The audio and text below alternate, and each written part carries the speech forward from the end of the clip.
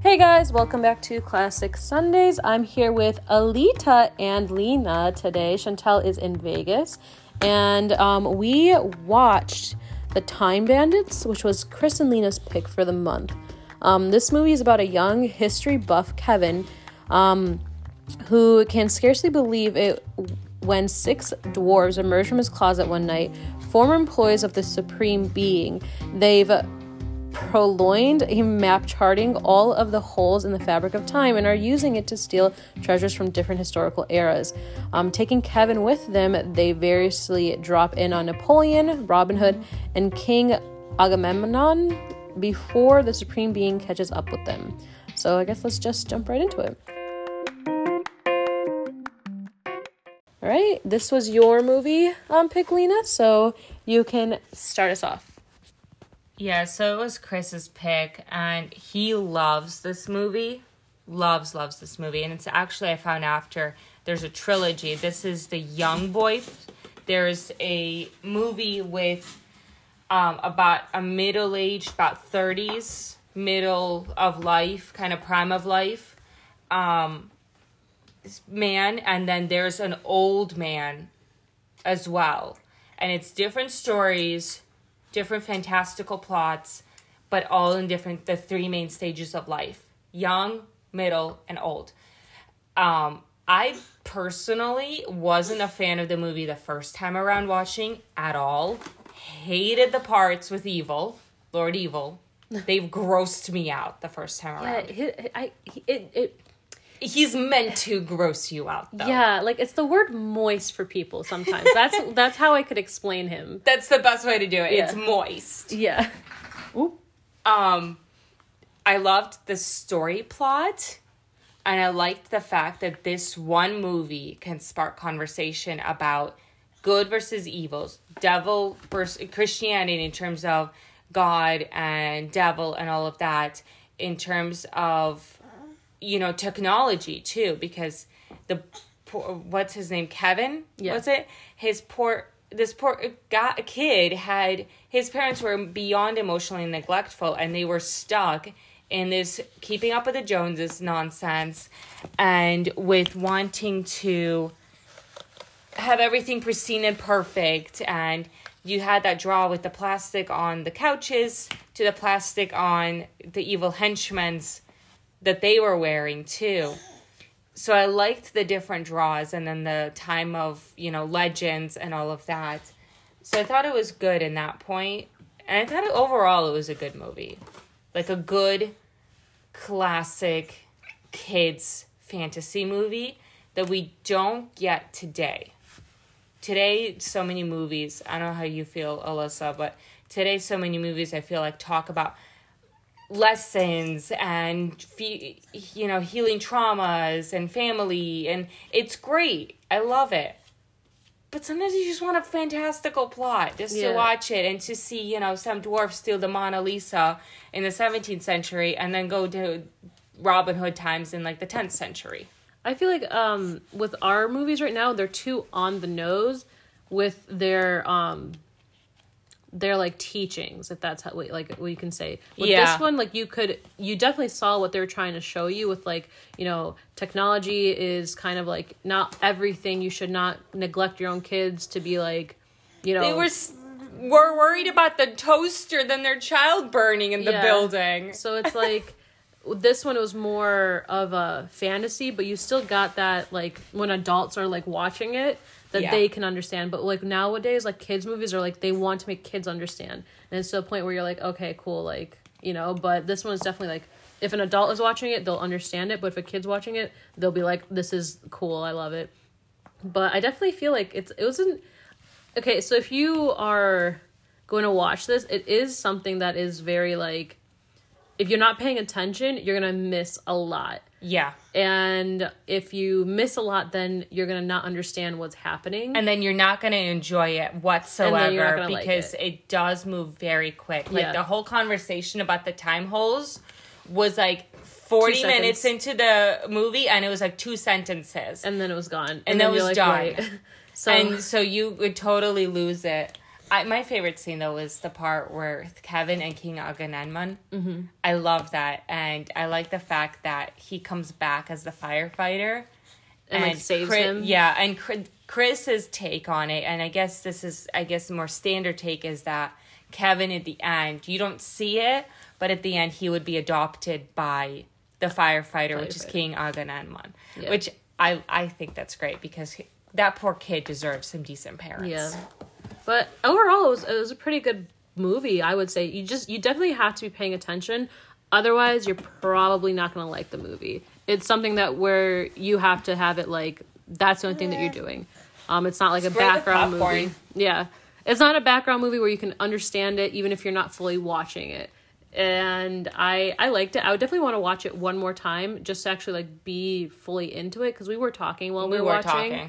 But otherwise, like, I didn't have a problem with it. I definitely enjoyed watching it.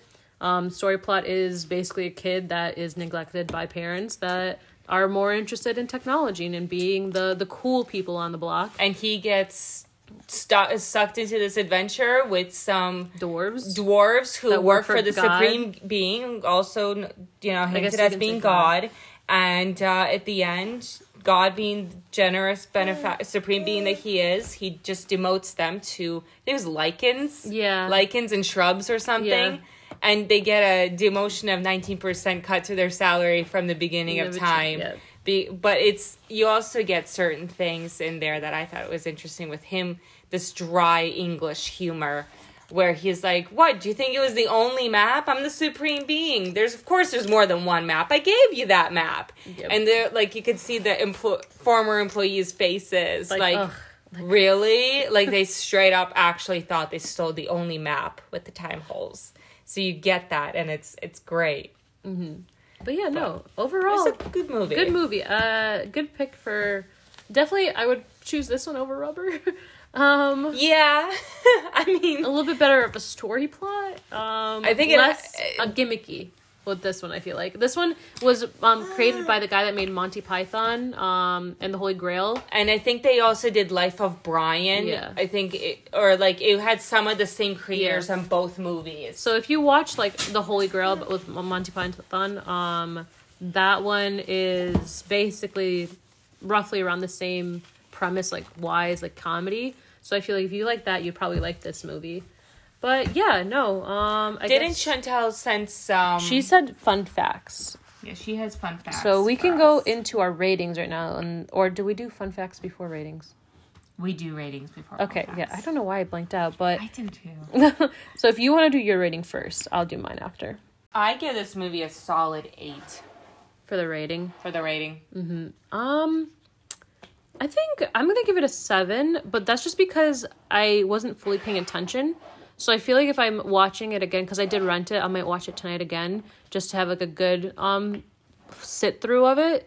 Yeah. I would probably do it like an 8 or a 9 as well, because I felt like it was a good movie, but you need to pay attention to it. Yeah, and I was giving you like the stuff we talked about with the plastic wrapping and all that. You're giving me like, I was giving you that facts that information that we otherwise wouldn't have had, that I got from Chris. Yes. But we watched it like twice too. So it was not a movie that was just one sitting. Yeah, and then we kind of talked through the movie, and then the second time around was a little more in depth.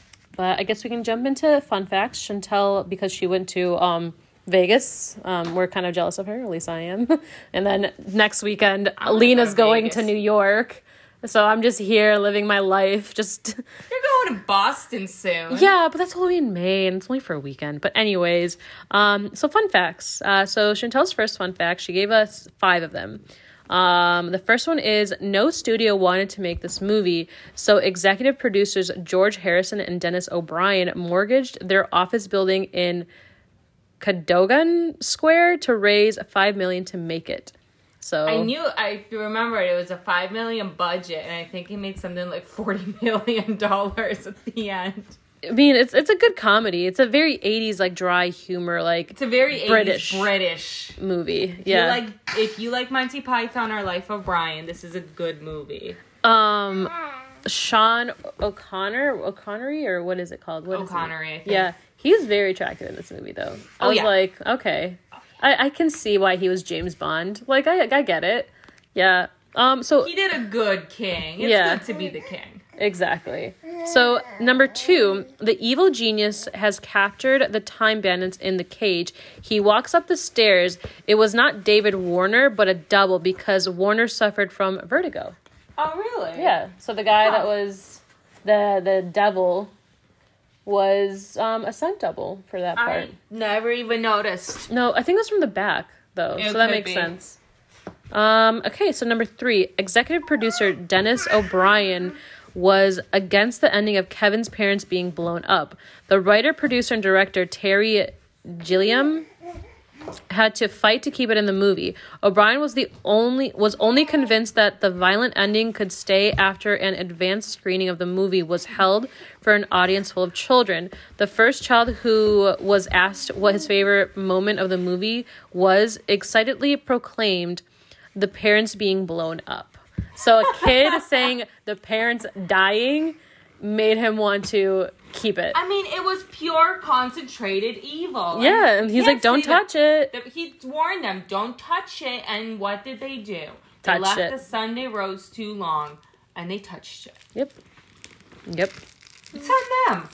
All right, so for 4, Kevin's parents' demise at the end of the movie is their comeuppance, which makes sense. Kevin's parents, who are uncaring and neglectful, died because they ignored Kevin and didn't listen to him about the toaster oven.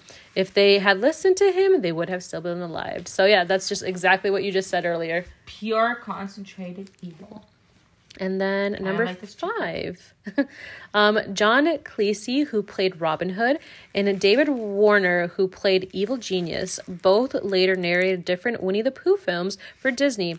Warner narrated Pooh's Grand Adventures, The Search for Christopher Robin, which I watched as a kid. That's amazing. I in never 1997, knew that. And then Winnie the Pooh Holiday Dinner in 1998, and Winnie the Pooh A Valentine for You, 1999, while Cleese only narrated Winnie the Pooh in 2011. Huh. So yeah, there you go. That's a little fun fact for you.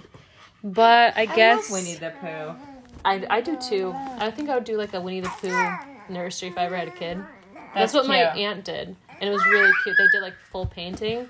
That's cute. But I guess we can go into, is it a classic or not? So what's our definition? I never have it, and I always ask Chantal to send it to me. It's if it can stand the test of time in terms of dialogue, costuming, script, the pop script, culture, pop culture, and the way it was shot in the sets. All right. So there's a rough version of it. I'll go first because you have to go run and grab the baby before it runs away. Alita's like all about crawling, and look at her. She's so happy. She's like, I know I'm doing it. I'm going to do it again. Have a chicken. But I wouldn't say it's a classic, but I definitely think it's a cult classic. I feel like this movie is definitely something that like a niche group of people would want to watch. I wouldn't say it's mainstream, but definitely like you have to watch it. It's one of those movies that I feel like it should be mainstream, though. You know, just because it's that good. Yes. So I think it should be. Yeah, I agree. It's more of a cult classic, but I feel like it definitely should be more mainstream than it is. You got into my stickers. Yeah? Did you get into my stickers? Yeah, look at that little heart on your face. You're so cute. I know you were... Here's another sticker. It's gonna be sticker-fied. We're just putting stickers on this baby. All right, we're gonna take that away from you. You can have the stickers. You can. Yeah, that's exactly how you use stickers. Don't give those to her. They're gonna get ruined. Oh, you can't do that. You can't touch that. All right. Well, anyways, that was the movie. So highly recommend watching it. And then next week is gonna be my pick, which was The Professional. So we will see you next weekend. Bye-bye. Hey guys, thank you for listening to the episode. I just wanted to remind you guys that we post every Sunday. So I hope to see you guys next weekend. Thank you. Bye.